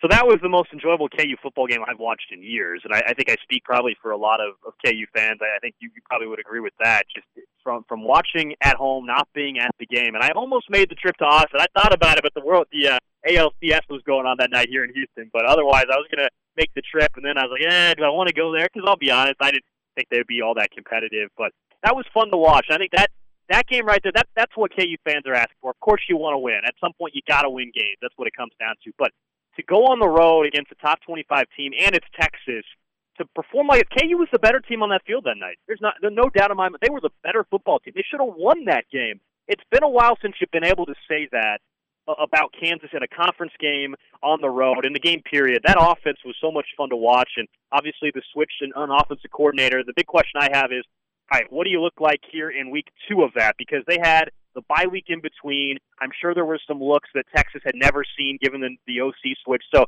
now that there's a little more tape with the offense, what adjustments does Kansas make to counter that? And does this offense keep rolling this next week? And they got an opportunity here this weekend maybe to surprise some people. What are they? They're just 3-point dogs, something like that. Not too big underdogs, right? Yeah, 3.5 to Texas at home this week for homecoming. And the thing that stood out to me is a guy like Carter Stanley. You and I have seen his entire career, and nothing ever stood out that really impressed me about Carter Stanley that said he could be, a good quarterback in the Big 12, that there was really anything that pointed that direction. And now all of a sudden we're talking about a guy that's got a completion percentage of 63%, close to 1,500 yards, 16 touchdowns, 4 interceptions. It's amazing what Les and this coaching staff with Dearman and everything has really brought out in Carter Stanley, that just a little bit better coaching, and this guy's taken off. He looks like a whole different quarterback. He does, and go back to the Boston College game, and if anybody's watched any of the Miles to Go on ESPN Plus, and you probably remember this, where after that first drive where Carter Stanley, I think he threw that terrible interception. I think it was the first drive of the game against Boston College, and it looked like they were, based off of the audio that was in that, they were pretty close to polling him. They were going to give him one more series. And then here we are a couple weeks later, a month later, right? And we're talking what you just said about Carter Stanley's completion percentage and the offense is rolling and all that. My question is, though, why not go ahead and made this switch with the OC ahead of time? I understand the tricky situation with Chip Lindsey, who ended up getting the head coaching job at Troy, and they were put in a tough spot. But now you're kind of sitting back saying, wow, would have liked to have seen what they could have done all offseason with Dearman as the OC. No question about that. That certainly is what we're all thinking, what should have been the case, especially when you see the results that are there right now as far as that goes. The other thing that I took away from that game, Alex, is Texas is not quite back yet. They're still not ready for prime time. That LSU game, they came close. That Oklahoma game, I thought that was a lot closer than it should have been. I thought OU should have had about 2 more scores in that first half there, and almost losing to Kansas like that. Seems like that Texas team has a lot of problems right now.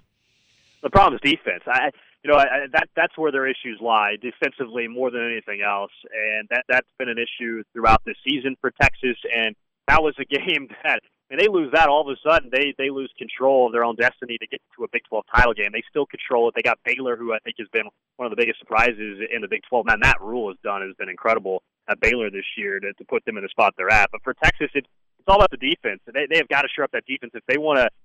Honestly, that game against Baylor, if they want to beat Baylor, they're going to have to shore up that defense. That's the number one issue with Texas. I think Sam Ehlinger has played fine for the most part. He played fine in the game against Oklahoma. The reason why they lost to Oklahoma more than anything was their defense. The reason why that game was so close against Kansas was their defense. You gave up, 50 points to Kansas. Right, exactly. Who do you think is the second-best team in the Big 12 behind OU right now? Do you think it's Baylor, Texas, or is this someone else we're not talking about, maybe an Iowa State? No, I think it's Texas or Baylor, and I probably still lean Texas right now. You look at the Baylor schedule and the way it was set up, and hey, you can only win the teams that are on your schedule. But to this point, you look at what's coming up for Baylor, and the Texas game is later, but just their schedule as a whole, it gets a lot tougher for Baylor. I think we're going to learn a lot more about the Baylor Bears here over the next month, specifically the next 3 weeks or so. I'll lean Texas still at this point just because of quarterback play, what they've had, and you just look at the overall roster of depth that they have compared to Baylor and some of the other teams. But Matt Rule might be the best coach in the Big 12 other than Lincoln Riley. He might be. And those schedule situations can play your favor. I remember seeing a Texas Tech team, I believe it was back in Kingsbury's first year, that started out the year 7-0 and then lost 5 straight to finish 7-5 for the season. And this Tech Baylor team at 7-0, great start, but the schedule has certainly played to their favor so far at this point. Alex, before we let you run, man, tell us what's going on in Houston, where people can find all your work, some of the great things that you're doing down there with SBNation Radio. I see you all over the place going to some of these big fights and golf tournaments and such. I mean, you're everywhere. Yeah, it's been a ton of fun. I'm having a blast. It's crazy. I remember going on your show when I first was heading out here to Houston to start up on SBNation Radio, and here we are about a year and a half in, and having a blast. And Monday through Thursday on SBNation Radio, affiliates across the country. Also, you can download the SBNation Radio app. I'm on 10 p.m. to 1 a.m. Eastern time during the week. And right now it's a blast because we've got obviously the overlap with NFL heading into Week 8. There's always plenty every single day to talk about on that end. And then NBA starting up last night, or on Tuesday night, that is. And, of course, here we are with college football and college basketball around the corner. So, yeah, it's been a ton of fun, and we've had some great opportunities. And, another big fight coming up in Vegas in November. I'll be out there for the Wilder fight. So it's been pretty cool to check out some of those. That is awesome, man. You're doing a great job. I got your show subscribed on iTunes and listening, man, and glad to see that things are going so well for you, and looking forward to see what's next from here on out. Appreciate the time, Alex. Thanks for joining us. Follow this guy on Twitter at Alex Gold, and we appreciate him stopping by. Thanks for joining us, Alex. Of course. Always fun, man. Big thanks to Alex Gold for joining us here on the Jones Report today. Tyler Jones, Thomas Bridges back here with you now. We'll get to our pick segment here in just a moment, plus Tom Foolery as well. But real quick, Tom, the return of KU and Mizzou. The border war had taken a leave of absence as Mizzou left the Big 12 for the SEC. And now we are seeing the return in the 2019, or actually 2020 through 2021 season. It'll be about, 8 years since they had last played a game between KU and Mizzou. And, there's a couple things to look at this. One, the timing of it is, I think, interesting to say the least, that KU's looking at possibly being at a postseason ban next year, and you have to give your fans something to be entertained by in some regard. I don't think that Bill Self, his thoughts just changed overnight. I know that Bill said that he missed this game and, it's good for the fans and all this. I really doubt that Bill's opinions just all of a sudden changed on this. I think this was a Jeff Long thing. Jeff Long's daughter goes to Mizzou. He was in the SEC for a long time. I would lean towards that direction, that this was more Jeff's idea to make this happen. But in actuality, when you think about it, I know that some folks are still mad at Mizzou, and rightfully so. Mizzou made a bad decision going to the SEC, and they hurt KU and other Big 12 schools in the process in doing so. They left KU at risk. They chose to risk losing that rivalry with the idea of going to the SEC. That was the decision that they made. With that being said, they say time heals all wounds, and I feel like that go ahead and get this done now and let another generation of fans enjoy this rivalry, because personally, I didn't get to grow up with KU and Mizzou. They didn't play each other when I went to school. I missed out on that. I would have loved to seen KU and Mizzou play while I was in school, and I didn't get to see that. And so I think that, although there are some politic elements involved and there is some frustration there, at the end of the day, it's best for the next generation of Jayhawk fans and Mizzou Tiger fans to still experience this rivalry that dates back all the way to the 1800s in the Civil War days, when these two were fighting for survival, when, the folks from the state of Missouri came over and burned the town that we know now as Lawrence, Kansas. This needs to happen. There is a history and there's a tradition there, and I know that KU has to swallow some pride of some sorts, but at the end of the day, the majority of fans want this, and so they deserve to have it. Yeah, they really do, and it's kind of like OU Nebraska should be played, A&M and Texas should be played, but moreover, maybe not as big as Nebraska, OU, but, that was kind of a 90s thing and before that. But really, Mizzou and KU should play every year regardless of regardless of conference. I mean, this is one of those things that has to be done. I'm all for it. I don't know how you could be against it. Yeah, I think it's great for both schools, and for KU's end of things, the argument that's been made, well, what does KU have to gain from it? And in actuality, here's what you have going forward. You have a rival that you get to play every year in the non-con. You guarantee that you're going to play a Power 5 team every year in the non-con. And 2 out of 3 years, it's a road game that your fans can travel to, whether it's in Kansas City or whether it's in Columbia. It's a unique opportunity to know that you get the chance to play a team that you hate and that your fans can get to see it no matter where it's at. That's a win for your fan base. Yeah, and it's not even like OSU going to play Tulsa. That's not a rivalry. This for KU, why not? It's not like they're having to travel that far. The fans know this rivalry. It's nothing new. KU hates Mizzou. Mizzou hates KU. It's not that far. It is a Power 5 team. You get to go play enemy literally 2 hours away. I don't see an issue with it. I don't know how anybody can see an issue with it. It's silly. Now, I know that this will never be the same in the fact that you're not going to have 2 games every year, barring something happening in the NCAA tournament of some sorts. You're never going to get to what the rivalry was when these 2 teams were in the same league.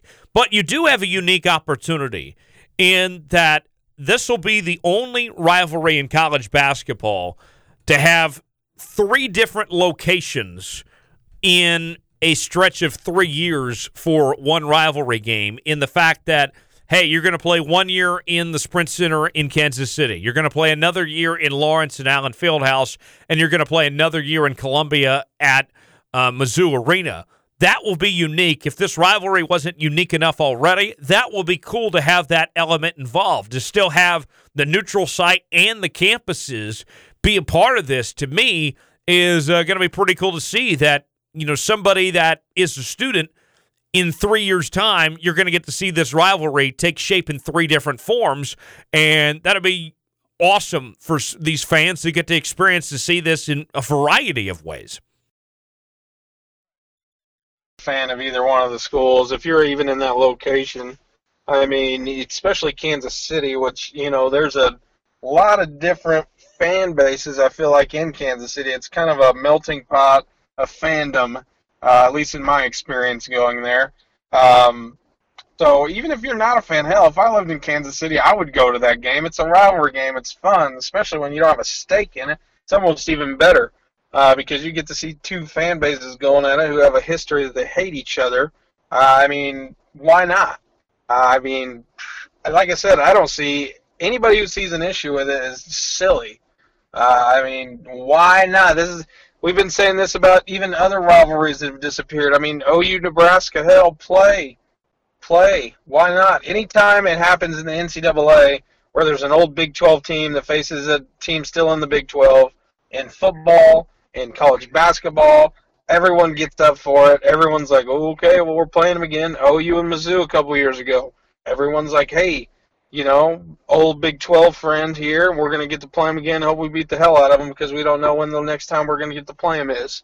For KU, obviously that's not the case. They know that they're going to be playing them, but it still doesn't take away from the rivalry, in my opinion.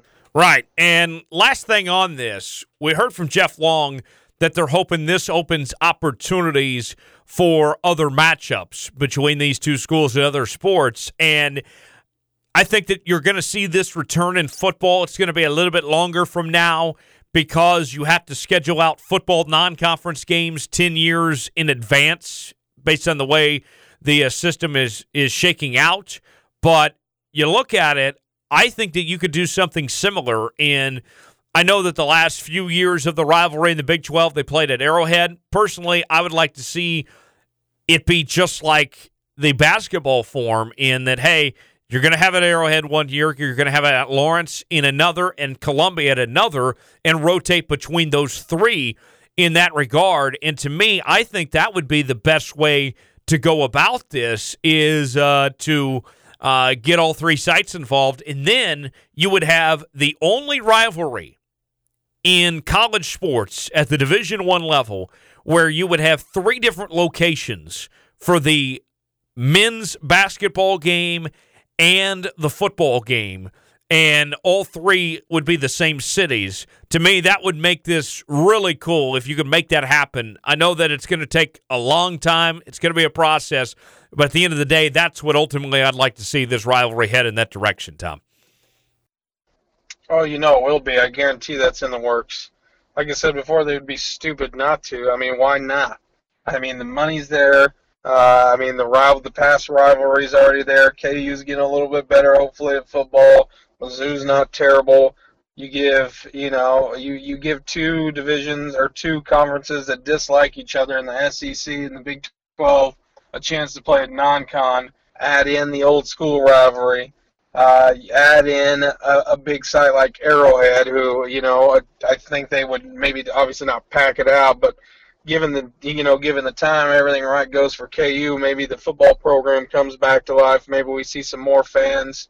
And even that, I guarantee you there would be a lot more KU fans show up for a KU Mizzou football game than a KU and whoever the hell they play in the non-con at home, even if it was at Arrowhead.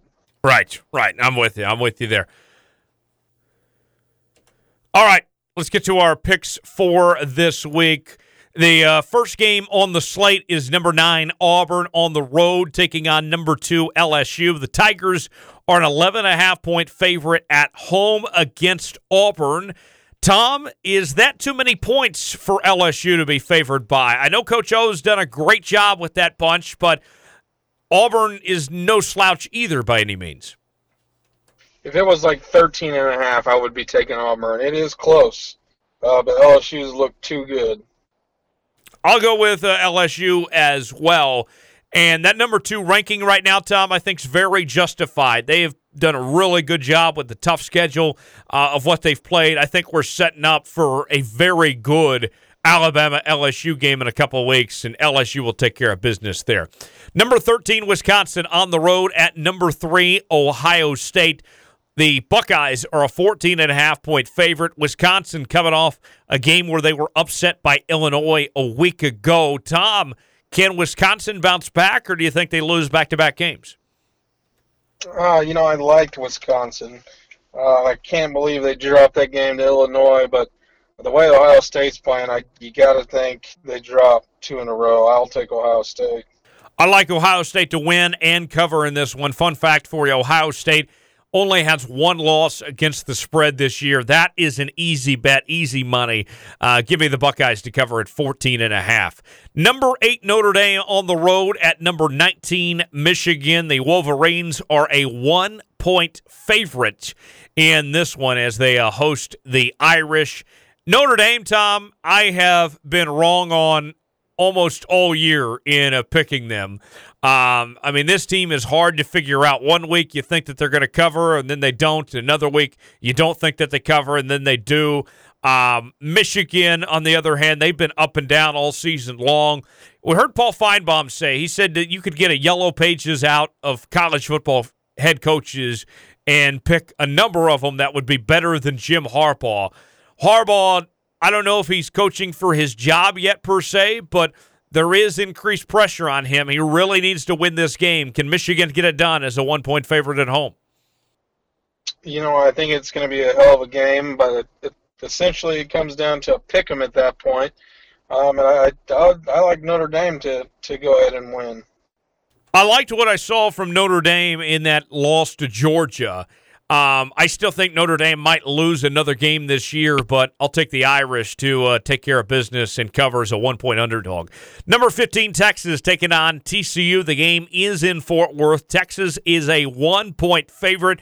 Texas coming off a game where they barely beat KU last week. TCU, on the other hand, they're coming off a loss to K-State. Tom, it feels like that both these teams are coming off a loss, essentially. Who is going to bounce back this week? I think Texas, I wouldn't call it a bounce back, but I think they're going to do enough to win by more than 1 point. You would at least hope so. I don't think TCU, I think the Kansas game coming off that was more of them taking KU lightly. It's not a knock on KU because they took the opportunity and ran with it, literally. But you got to think Texas goes ahead and beats TCU. Texas is a good bet here, and here's why. If they win by just one, then you get a push. And then if they win by 2 or more, obviously you would get it outright. And so with that being said, I'll go with Texas to take care of business. I think they're a much better team than TCU. I don't think TCU's got a very good offense. I'll go with the Horns in this one. Last college game, number 6, Penn State on the road at Michigan State. Sparty is a 6.5-point underdog at home. Tom, are you buying this Penn State team? I am officially bought into the Nittany Lions. I like what I saw last week. I don't see any problem with them getting the job done this week either. You know what, Tom? I actually wasn't as impressed with Penn State last week. I thought they should have won by more in their game against Michigan, that they won 28-21. But 6.5 on the road, I still like them to take care of business and cover at 6.5. So Tom and I agree on our college football picks. We're going with LSU as an 11.5-point favorite. Ohio State is a 14.5-point favorite. Michigan, we're picking against. We're going with Notre Dame as a 1-point underdog. Texas is a 1-point favorite, and Penn State is a 6.5-point favorite. Let's move on to the National Football League. Packers and Chiefs. The Packers are a 4.5-point favorite this week against Kansas City. Patrick Mahomes did practice on Wednesday, but Tom, very skeptical about whether he is going to play or if he should even play. I don't think he should play. I think even with a healthy Patrick Mahomes, the Chiefs would lose this game. Green Bay's on fire right now. I'm going with the hot hand. I think Green Bay's going to win and take care of business in Kansas City. I'll take them as a 4.5-point favorite to win and cover. I think I'll take the Packers as well. Even with Mahomes, I would still take them. If it was any higher than 4.5, or if it was more like 7.5 or something like that, I would be more apt. I think Kansas City's going to put up a good fight, but Aaron Rodgers is on fire, so I'll take the Pack. The 49ers taking on the Panthers. The 49ers are a 5.5-point favorite on the road. Kyle Allen has been unbelievable since filling in for Cam Newton, but the Niners are one of just 2 undefeateds left in the National Football League. Tom, can Kyle Allen pull off the upset at home against the 49ers? I hope he does, but I don't think he will. I wouldn't call this an easy pick by any means, but I think the 49ers will be okay. I think the Panthers could give San Francisco a run for their money, but I'm not going to risk my money on that. I'll take San Francisco to cover as a 5.5-point favorite on the road in that game. The Eagles taking on the Bills.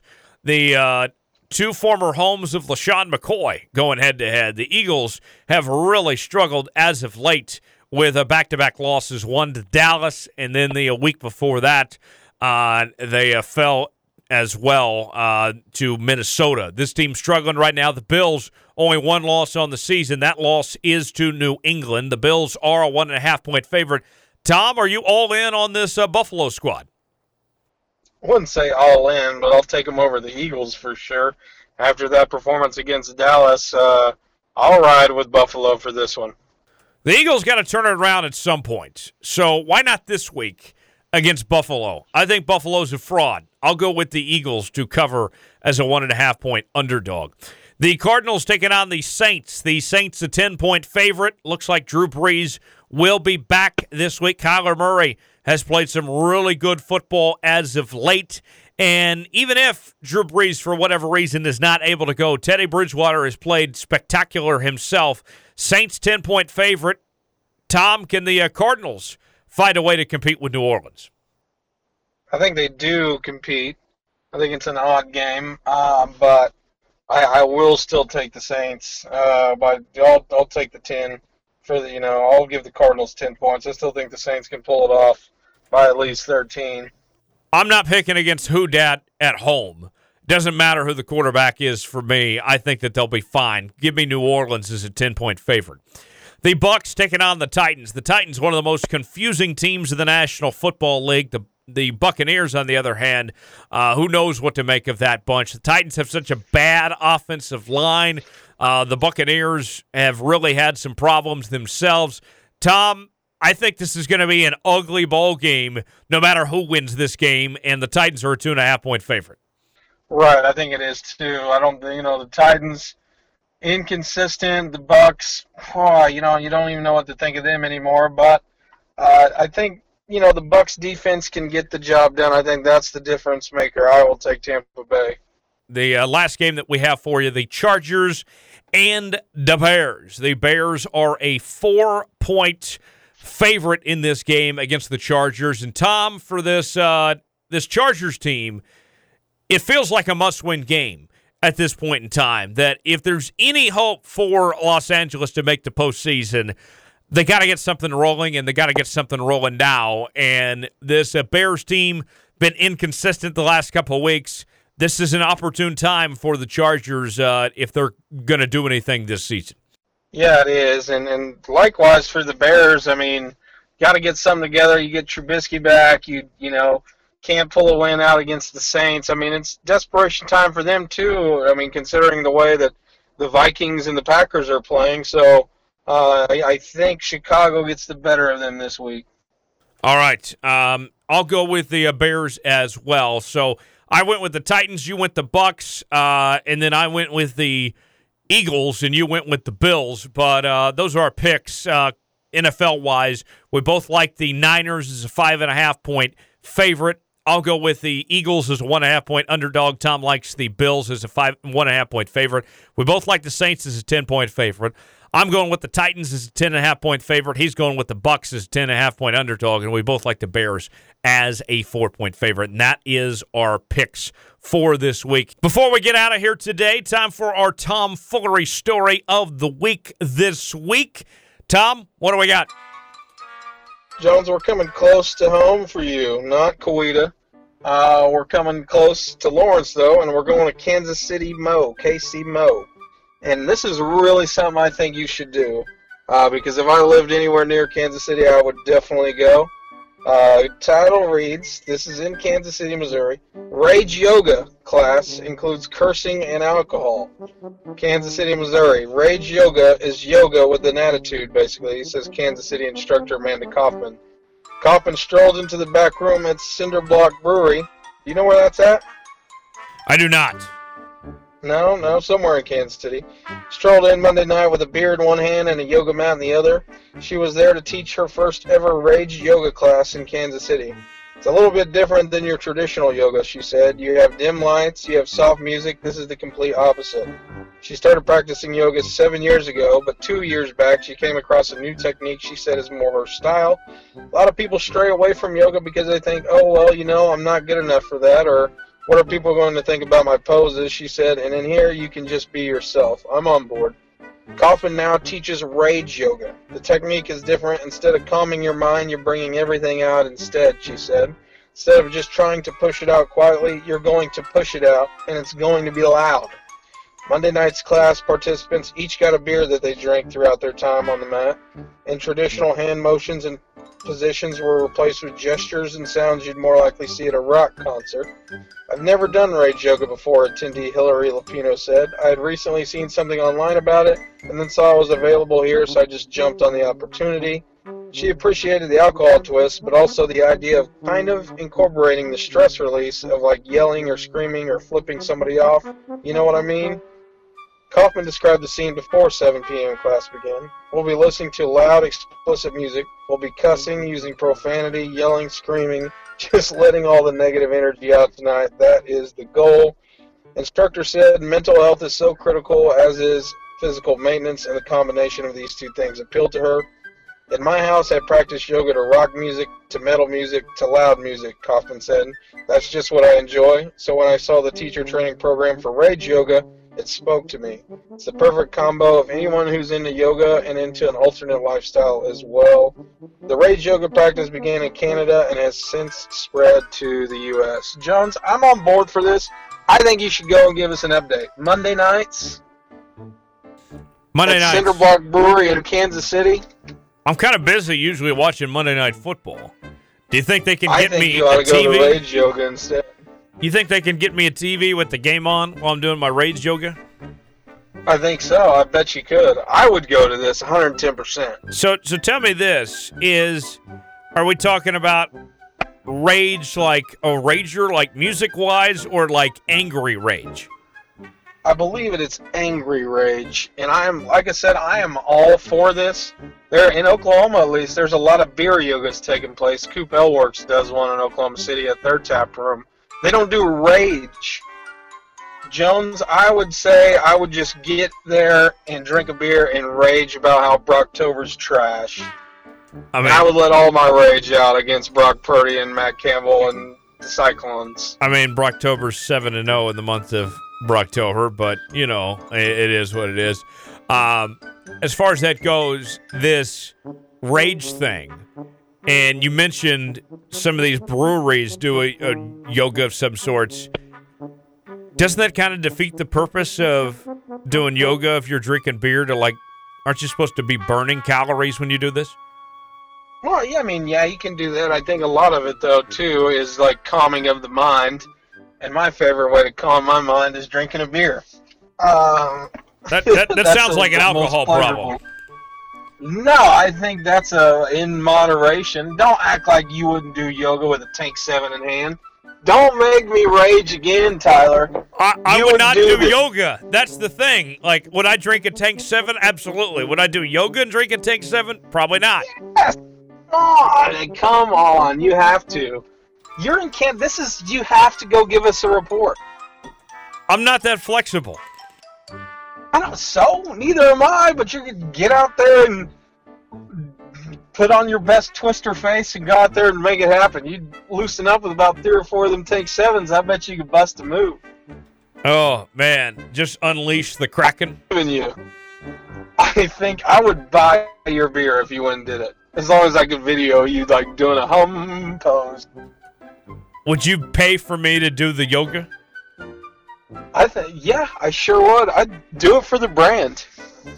Tell you what, you Venmo me next week money for Tank 7 and the yoga, and I'll do it. That's a done deal. Let me call and check on how much it costs. If it's like over 40, then probably not. But if it's like $40, I'll probably do it. Okay. I will most likely do that. I'll even cover my gas to drive over there. That's a deal. You should bring a friend too, and just tell them we talked about it on the show. This could be a rage. We could endorse rage yoga on this show. Now, and I'm all for it. Tell me this, Tom. Do you think this is something that I should bring a lady friend to, or do you think this would potentially scare her off? I think it might scare her off, but it's an interesting first date idea, honestly. Wouldn't you I think you should go one time to check it out first. I think it could benefit the man if you took a girl to this rage yoga because you could see what her true colors were. Right, exactly. See, it's the best of both worlds. You got to do it. There's no ifs, ands, or buts. You have to go do this. I feel like I get enough rage, though, when the CPU does the incorrect thing when I'm playing NCAA football. Like, that's when my rage comes out. No, see, you gotta go. You gotta get it out other ways. I'm not one to hold in my rage of some sorts. Like, if I got a problem, I'm going to say it, though. Right. I think you should go do it. I will check on the price, and we will meet back here next week and you sleep on it, and this will be a tomfoolery story in the future.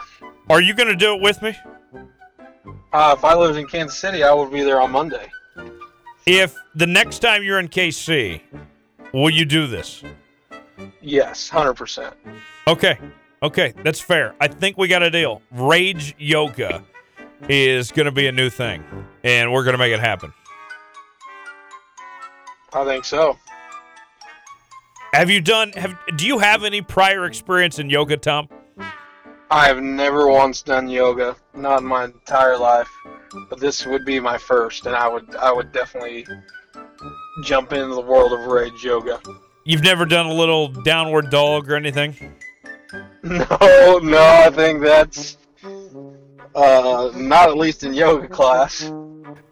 All right, then we'll interpret that as something else. I'll say this: like I've done planking. I don't know if that's considered yoga, and like the tree stand thing, I've done that in like PE class. But beyond that, I've not done much yoga.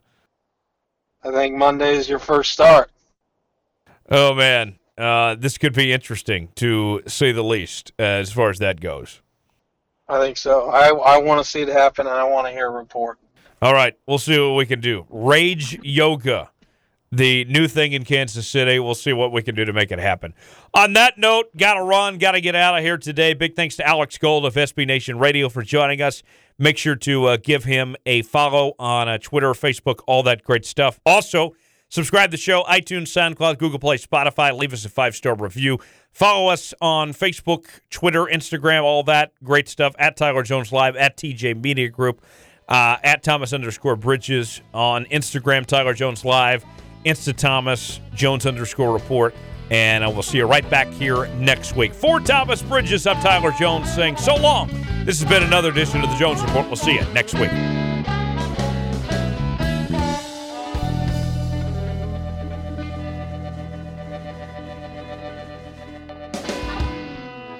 The Jones Report. Yeah.